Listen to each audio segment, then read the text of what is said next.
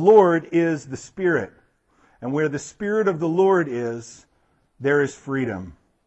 And we all, with unveiled face, beholding the glory of the Lord, are being transformed into the same image from one degree of glory to another. For this comes from the Lord, who is the Spirit.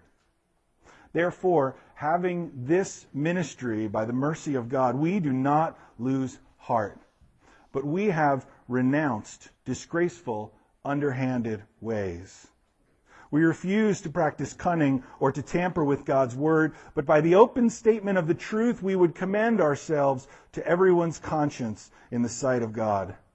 And even if our gospel is veiled, it is veiled to those who are perishing.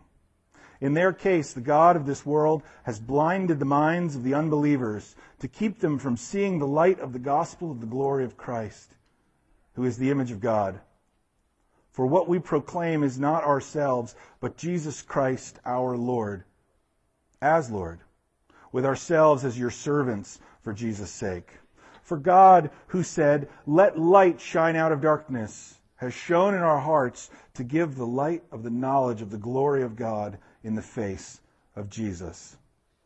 Let's pray. Father, we come to you this morning,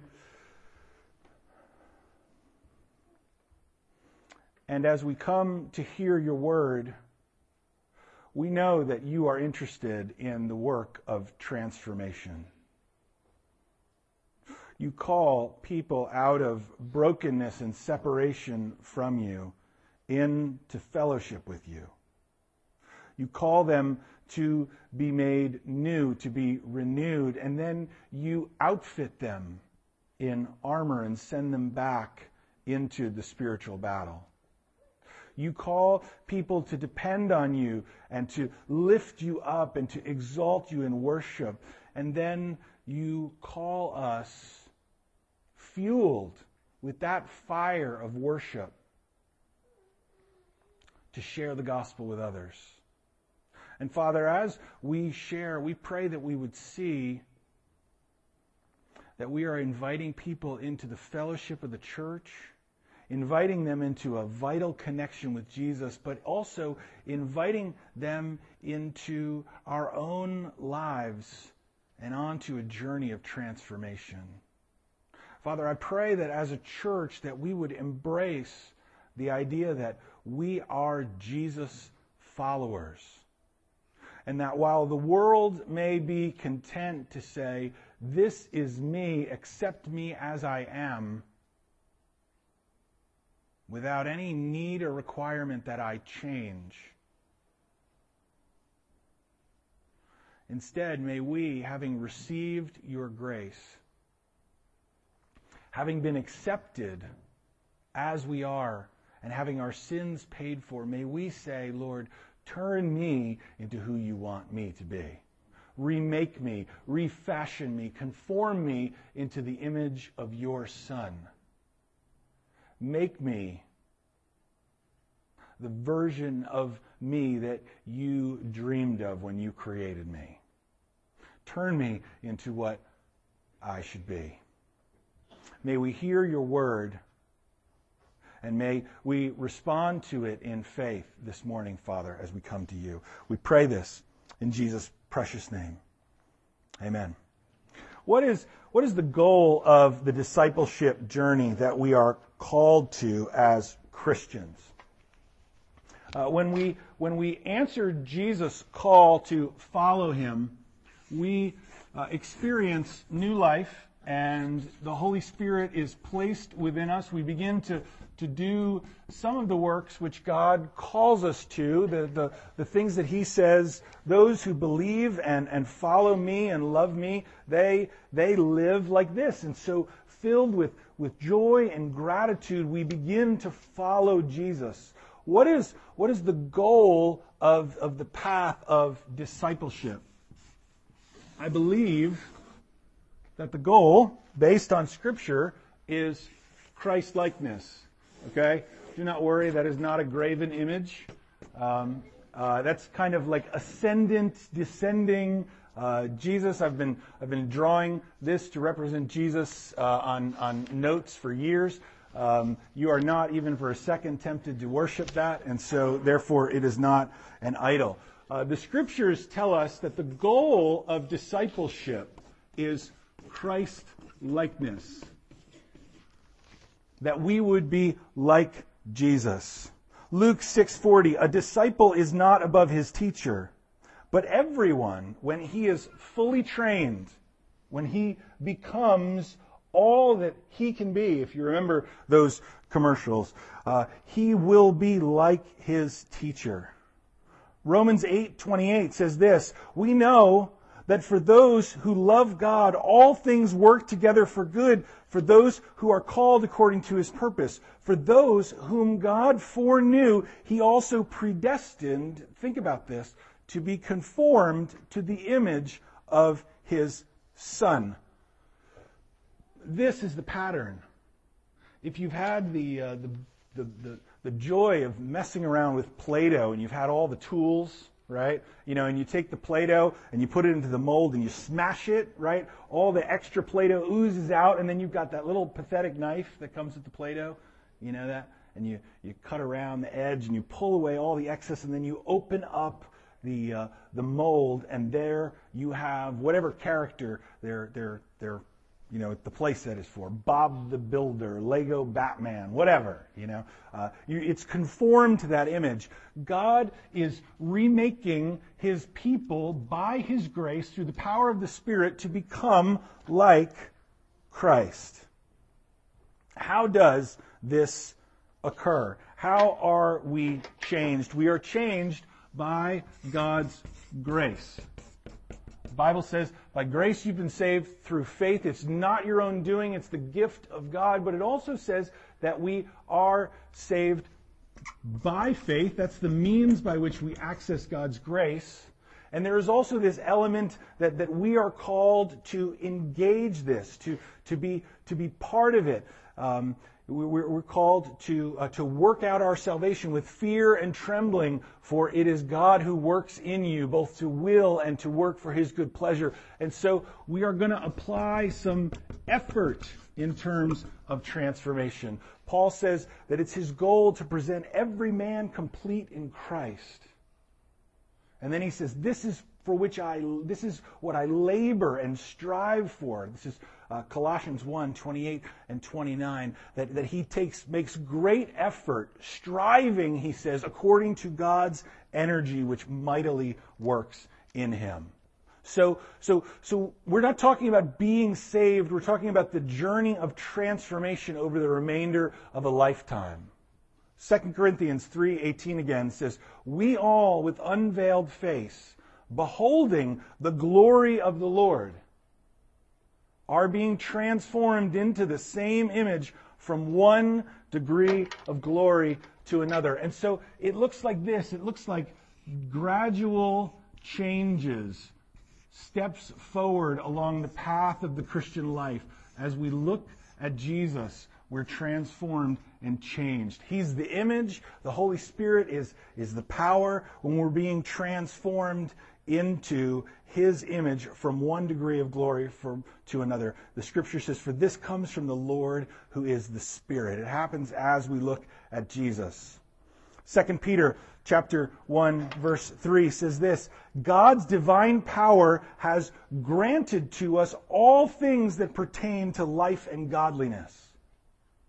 Through the power of the Holy Spirit, everything that we need that is required to grow into this image has been given to us. Through the knowledge of him who called us to his own glory and excellence, by which he has also granted to us his precious and very great promises, so that through them you may become partakers of the divine nature. Yes, the goal is Christ-likeness, personal transformation. But at the end of our transformational journey as believers, when we finally break the tape of the race on that last day and hear Jesus say, well done, good and faithful servant, when we meet him in glory, we will be with him.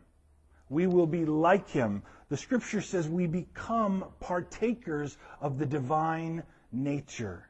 How does this happen? We said, by grace, by faith, but we apply effort or energy. Okay, I want to get into a little bit of technical speak here for a moment with you. Okay, I'm going to need I'm going to need a couple colors here. This is going to be complicated. All right, we grow in grace by laying hold of something called the means of grace.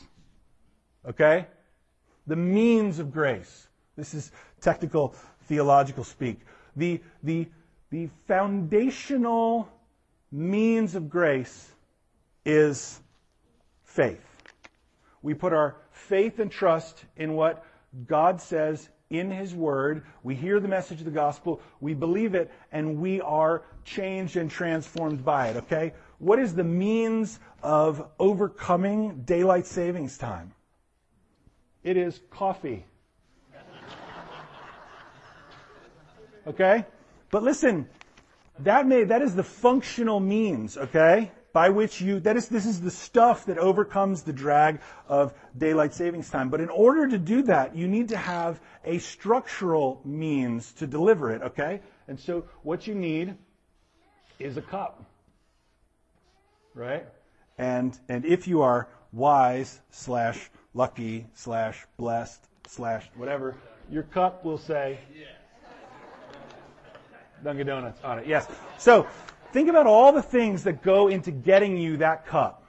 Okay? You need plastic. You need a lid. You need a gal who's going to put the cup on it. You need the app on your phone. You need all the stuff. You need beans. You need grinders. You need hot water. All of that is required to deliver coffee to you. Okay? And so the foundational means is the coffee itself.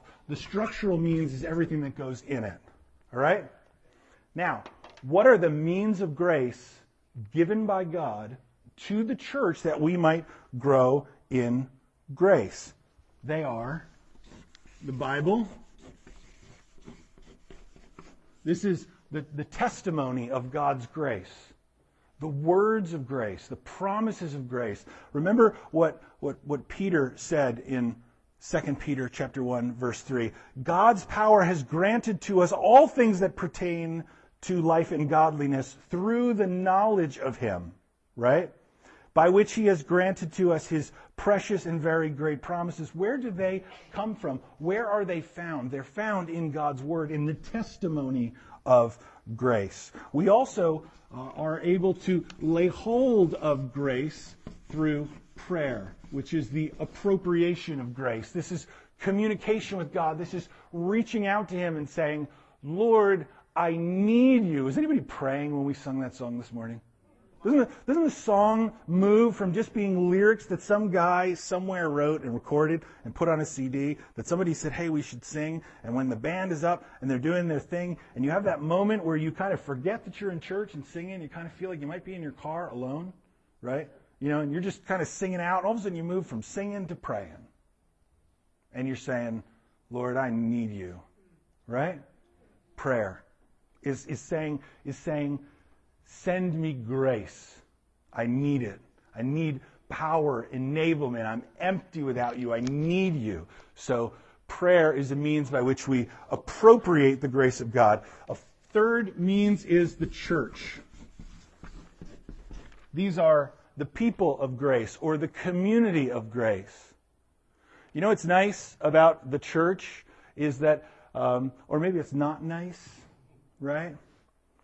You can fool yourself, and maybe you can fool some of the people who don't know you very well. But when people know you and they're involved in your life, and you see them on a regular basis, and they're engaged in your life, and they know what's going on, and they can call you on your junk and on your excuses and on your lies, that fuels your growth in holiness.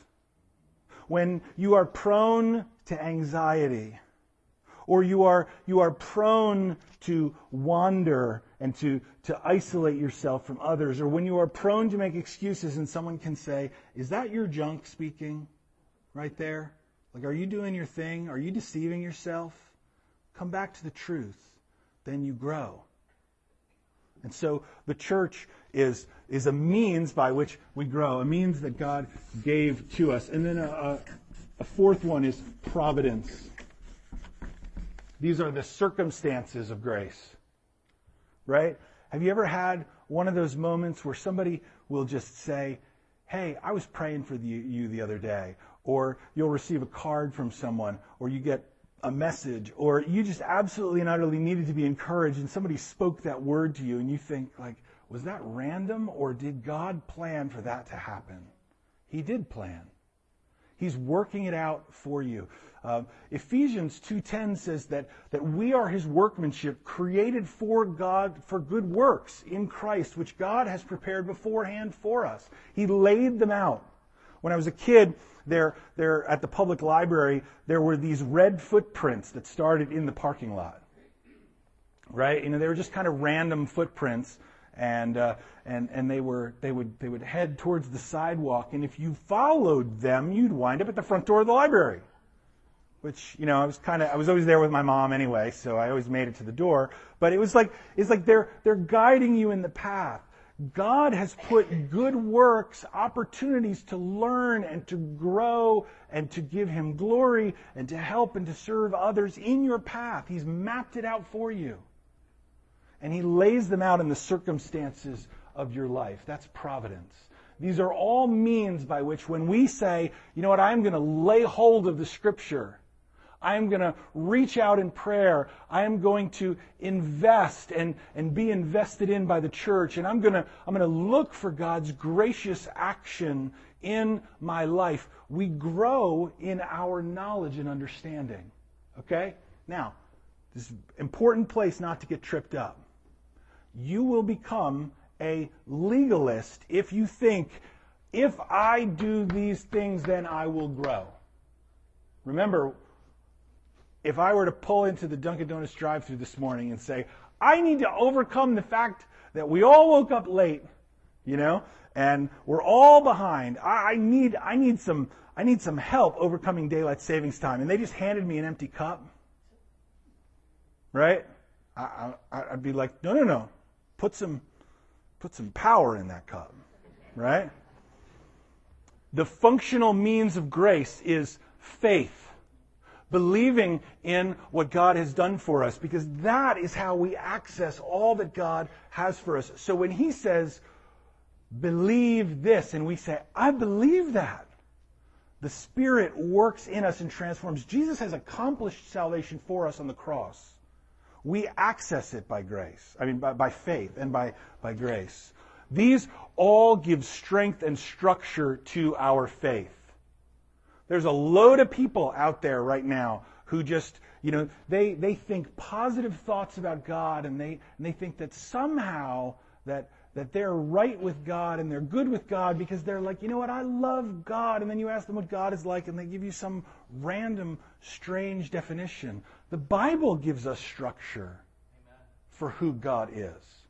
The Bible tells us who God is. Well, who are you to say that the Bible tells us who God is? I don't say that. That's what the Bible says. Right? You know?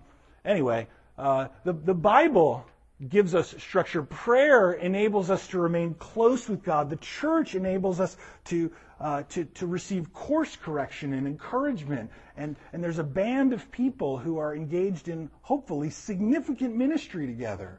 That we can say, you know what, there's good work being done here. I'm going to come and be part of this team. And then the circumstances of grace, as we recognize that every good thing, or everything that happens is for our good, we grow in our faith. That's the means of grace.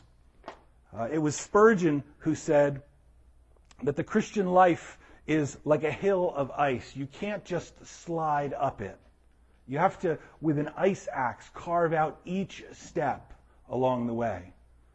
Colossians, Paul says, for this I strive, I toil, working with all his energy that mightily works within me. But we have a problem, don't we?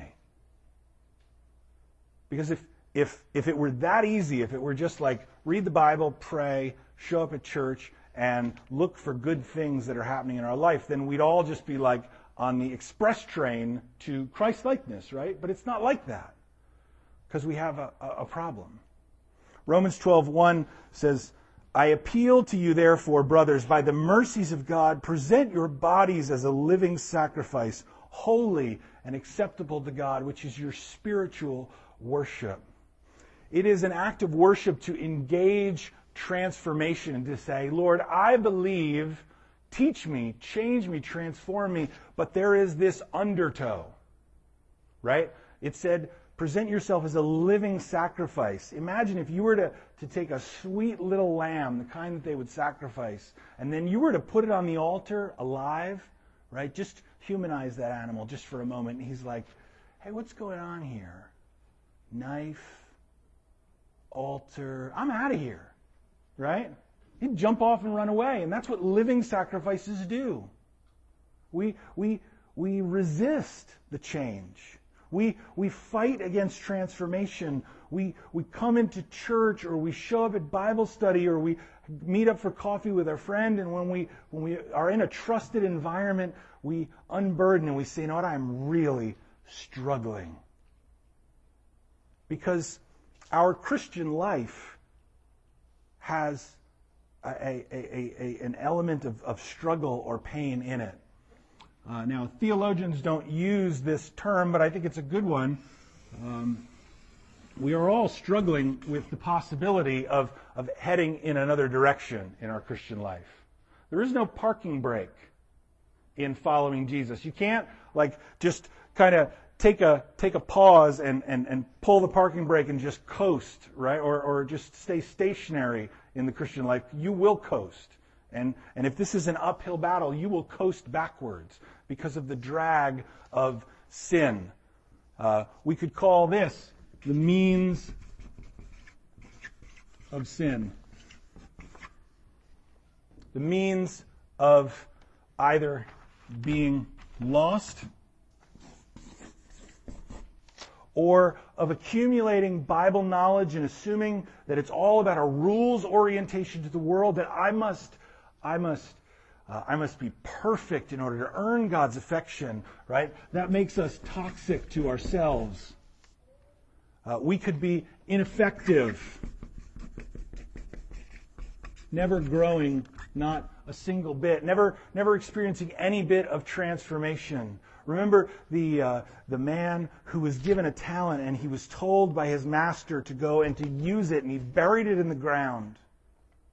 Everyone else engaged and received some interest, some return on what they had and what they invested. They applied and used their wit and their energy, and they earned a profit. And then when the master came back, they were like, here, this is what we've done, and they were rewarded. But the guy who buried it in the ground, he said, I knew you were hard and cruel.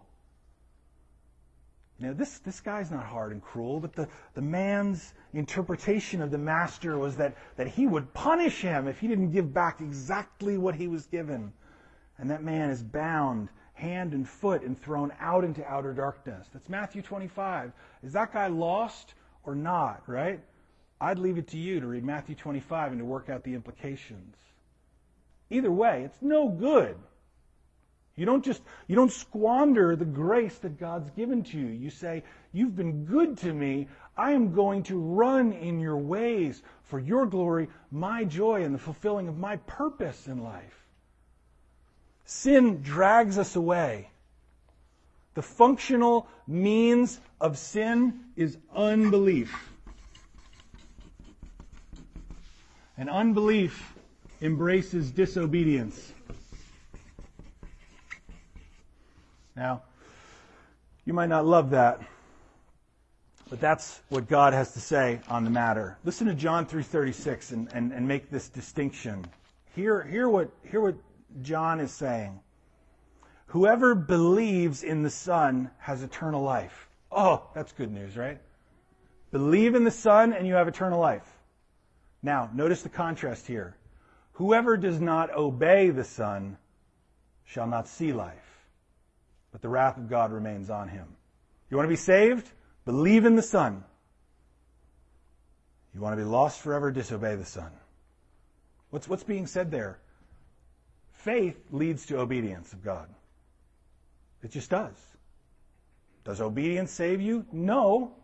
But when we put our faith and trust in Jesus, we say, Father, What would you have me do? And we seek to follow. When we refuse to believe God and we say, my way is better, then we disobey him. That's the functional means of sin, of embracing sin in our life. Now, there are three means, I believe, that the Bible describes in terms of the structural means of sin. And they are, first, the world. The world. Now, when I say the world, I don't mean like the created order that we can see, right? Like everything around you is not bad, like bad pen, bad body, bad stage, bad, like don't think that way. One day I will shuffle off this mortal coil and be on a cloud somewhere in heaven with a harp and a white robe. Like, pretty sure the Bible describes a new heavens and a new earth and a giant cube city coming down out of heaven and people walking around in bodies. That's what heaven's like, right? We're not going to be like, we don't get changed into angels. That's not in the Bible. Angels keep their job description forever. And people will be people forever. But you know what's cool? You're going to be better than the angels in heaven. I know you're like, but angels have wings. Yeah, it's cool. But you don't get to be an angel and you won't be disappointed. Trust me on that. Okay. The world is the philosophy and the society of sin. We spot the world's way of thinking first in the Bible when Satan says, you can be like God. And the people say, that sounds really good. Here's the thing about God. There can only be one God. There can only be one. And when we say, I want his job description, we are now suddenly stepping out of our role as creatures under the authority of a creator, and we are attempting to become our own masters. Jesus says this in John 16:33. In the world you will have tribulation, but take heart, I've overcome the world. The world is the residue, the leftovers of human ingenuity. When we embrace how we can find purpose, dignity, value, security, and wholeness without God, we are embracing the world's way of thinking. It's a philosophy of sinfulness and detachment. It is a society that says we're all right not honoring God. That's the world.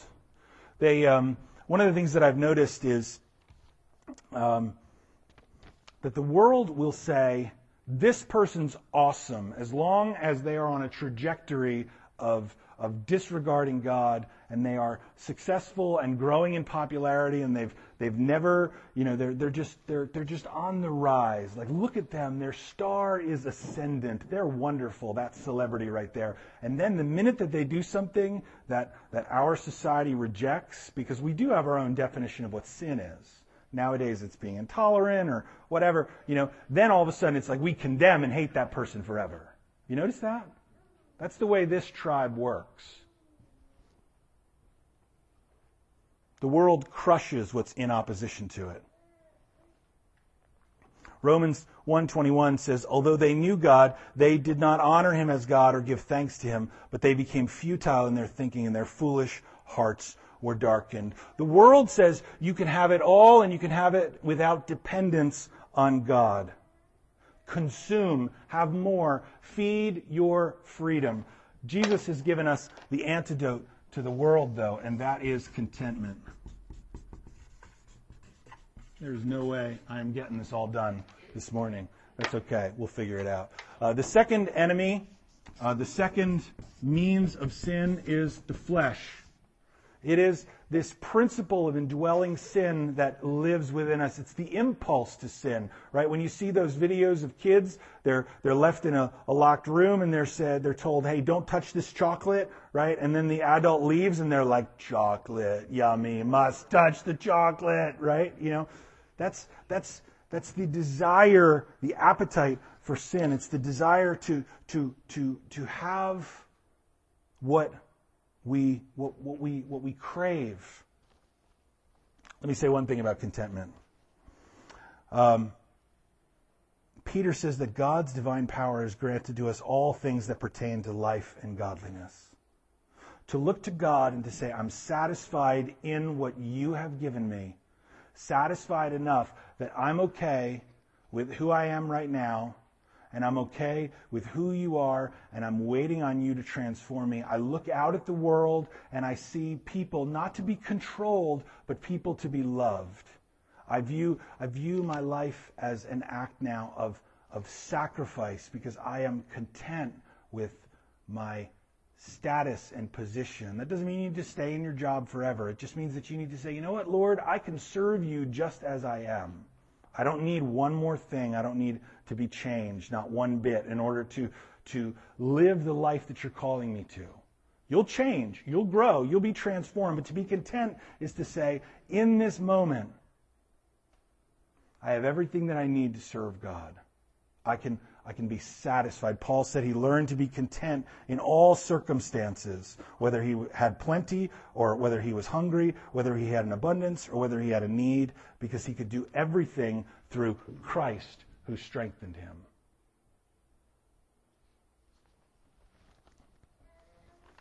Let's talk about the flesh.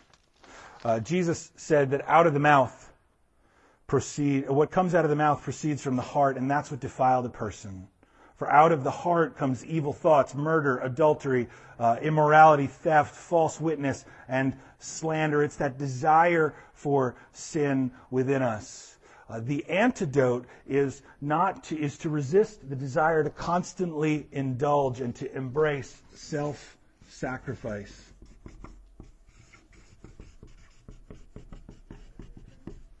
To embrace self-sacrifice, to look to Jesus and to say he was content with who he was and where he was, and he lived a life of self-sacrifice. 2 Corinthians 8:9, you know the grace of our Lord Jesus Christ, that though he was rich, yet for your sake he became poor, so that you by his poverty might become rich. John 13:34, a new commandment I give to you, that you love one another just as I have loved you. You also are to love one another. By this, all people will know that you are my disciples, if you have love for one another. Self-sacrifice that says, others are just as important as me, and God, loving God, is more important than all other things. That's a way to resist the flesh. And then third enemy is the devil. The devil is the instigator of sin. Let me tell you something about the devil. The devil is a coward who runs away. And yet he has the ability to marshal, to organize, and to bring against you this host of forces that are going to resist and attack you with lies.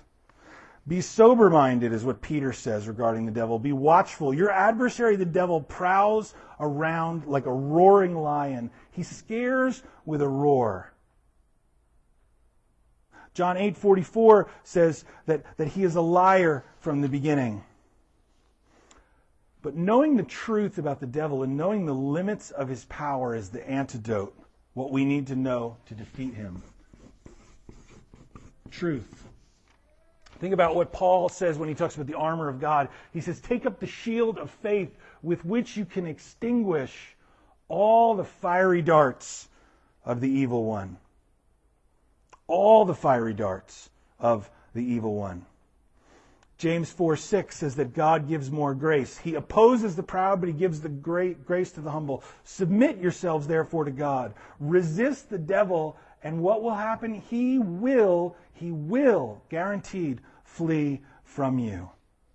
And so, knowing the truth, we can overcome the schemes of the devil. Knowing that we're called to live holy lives which are other-centered, we can overcome the temptations and struggles of the flesh. And being confronted with all kinds of desire for more and for security in ourselves, we can look at what God has given us and be content. In all things, we look to Jesus and we focus on our identity. I want to point out how important it is, though, that we do this together. The Christian life, I believe it's a consistent mistake that Christians don't band together. That we come into our churches and we say, I'm fine, everything's okay, and we hide our struggles. We don't build trusted friendships and relationships where we say, you know what, I need you to pray for me. I need you to hold me accountable. I need you to ask me some difficult questions. I need you to ask if I'm reading the scriptures. I need you to call me up when I don't show up at church and say, what's going on? You know, I just felt like sleeping in. You know, well, get up. You know, like stop being so... We need each other because the undertow is so strong. It's so strong. We need togetherness. And we need to keep our eyes on Christ all the time. Now, I just want to, as I'm finishing up, I want to point out one or two things. I believe that it is important and imperative that the church give believers tools to try to make these things happen. This is part of the reason why I've asked you guys to pray for 5 people who you believe need to come to Christ, who need to hear the message of the gospel. 5 because it's hard. Some of you have messaged me and said, like, it's really hard to find 5 people that are around me, like, and to pick who to pray for. Well, good. Like, that's the part of the point. It's difficult. It's easy for us to say, yeah, I know I should share the gospel. It's a whole lot harder to say, these are the 5 that I'm going to pray for and try to share the gospel with. That's hard, getting very specific. One of the ways in which we grow is to be part of a smaller group of people or to be part of a one-on-one relationship. And right now, a number of leaders in the church have been meeting and plotting a new small groups movement and a launch of a new way of doing small groups. And we're coming to you guys and saying, you need to say, I'm interested, I need that. Because we're going to come and we're going to talk to you about that. You know, I think that I could facilitate a small group. I think that I'm mature enough to lead one. And then we'll say, hey, okay, here's when we're going to do some training. And we'll lay out the requirements. And so you've got the Connect card there. If you're feeling like, yeah, I believe this. I believe that we need to look to Christ. And if you teach me and train me how to help others, then I'll do it. Maybe you already know how to do that. Maybe you're like, I've led a small group before. I can do this. Just mark it off and turn it in when the offering comes around. As a church, we want to make sure that as we pursue Christ-likeness, that we do everything that we do through a filter of love. That we say, what is the most loving thing within the boundaries of God's Word that we can do to love people and to draw them on into the kingdom? We need to focus on our identity in Christ, right? We need to know Jesus, to know what He's like and to know what it is that God has done for us. And we need to learn our identity in Him and learn how to rest in Him and learn how to trust in the Scripture promises. And then from knowing Him, then we move into doing. That's how we are transformed, by saying it's not me doing it, it's God working in me, transforming me, shaping me, learning how to abide in our identity, to remain connected to the vine, as Jesus says. He is the vine, we are the branches. Right? Do you ever feel spiritually like you need to be the vine? You know, learning just to repent of needing to do it all your own and learning to depend on God and to trust in His promises as we then seek to do things for Him. Remember that grace is the root, that what Jesus has done is at the foundation of all that we do, and that what He is doing through us is the fruit, and that it's not vice versa, that we don't need to do things to earn His affection. The hope is that as we understand that it's the conspiracy of the world, the flesh, and the devil to draw us away. This is the hope, that in greater and greater numbers, people within Harvest, that this would be the beginning of a movement Is it crazy to believe that we could show health to other churches and that we could start other churches or, send out missionaries from this place who have the same burden, who say that we are better together and that when we stick together and we care for one another and we receive care, that we, by faith, are being grown into the image of Christ and that we do it together? Listen, this is what Jesus says. By this, all men will know that you are my disciples, by your love for one another. That is the transformative test of whether or not we are truly his disciples. How do we love one another if we don't really know each other? How do we love one another if we don't really trust one another? How do we help one another if we don't spend time together? How do we serve one another if we're not content to lower the shield and to say, this is my need? And so I think we've got some good stuff going on here. But let's take it the next step. Let's grow in grace and fellowship and knowledge of one another and in our devotion and pursuit of Christ-likeness together as we, driven by love, seek to live out this Christian life together. I'm going to pray. Jerry's going to come and just share with you for a moment. We're going to take up the offering and then we're going to close in song. So let's pray. Father, we thank you for your grace and mercy in calling us to yourself. We thank you that by your grace, you have called us into fellowship with you. You've taken our sins and placed them on your Son. You've removed them as far as the east is from the west. And then you call us on this journey. Jesus said, if any man would come after me, he must take up his cross daily. Dietrich Bonhoeffer said that when Jesus calls a man, he bids him come and die. And so, Lord, I pray that we would band together, not just as a team of fans of Jesus, but that you would rework and remake us, that we might be a team of those who are following you. Not a band of spectators, but a team that's actually working together to accomplish greater growth, greater grace, and gospel impact and transformation in this place on the Eastern Shore, in Salisbury, in our families, in our communities, in our workplaces. We pray that you would change us and that by your grace you would enable us to teach others to walk in your way. We thank you.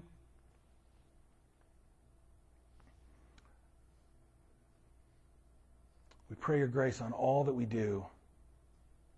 I pray that we would catch a fire for what you could do through us together, and that you would use us for your glory, by your grace, and for our joy. We pray this in Jesus' name. Amen.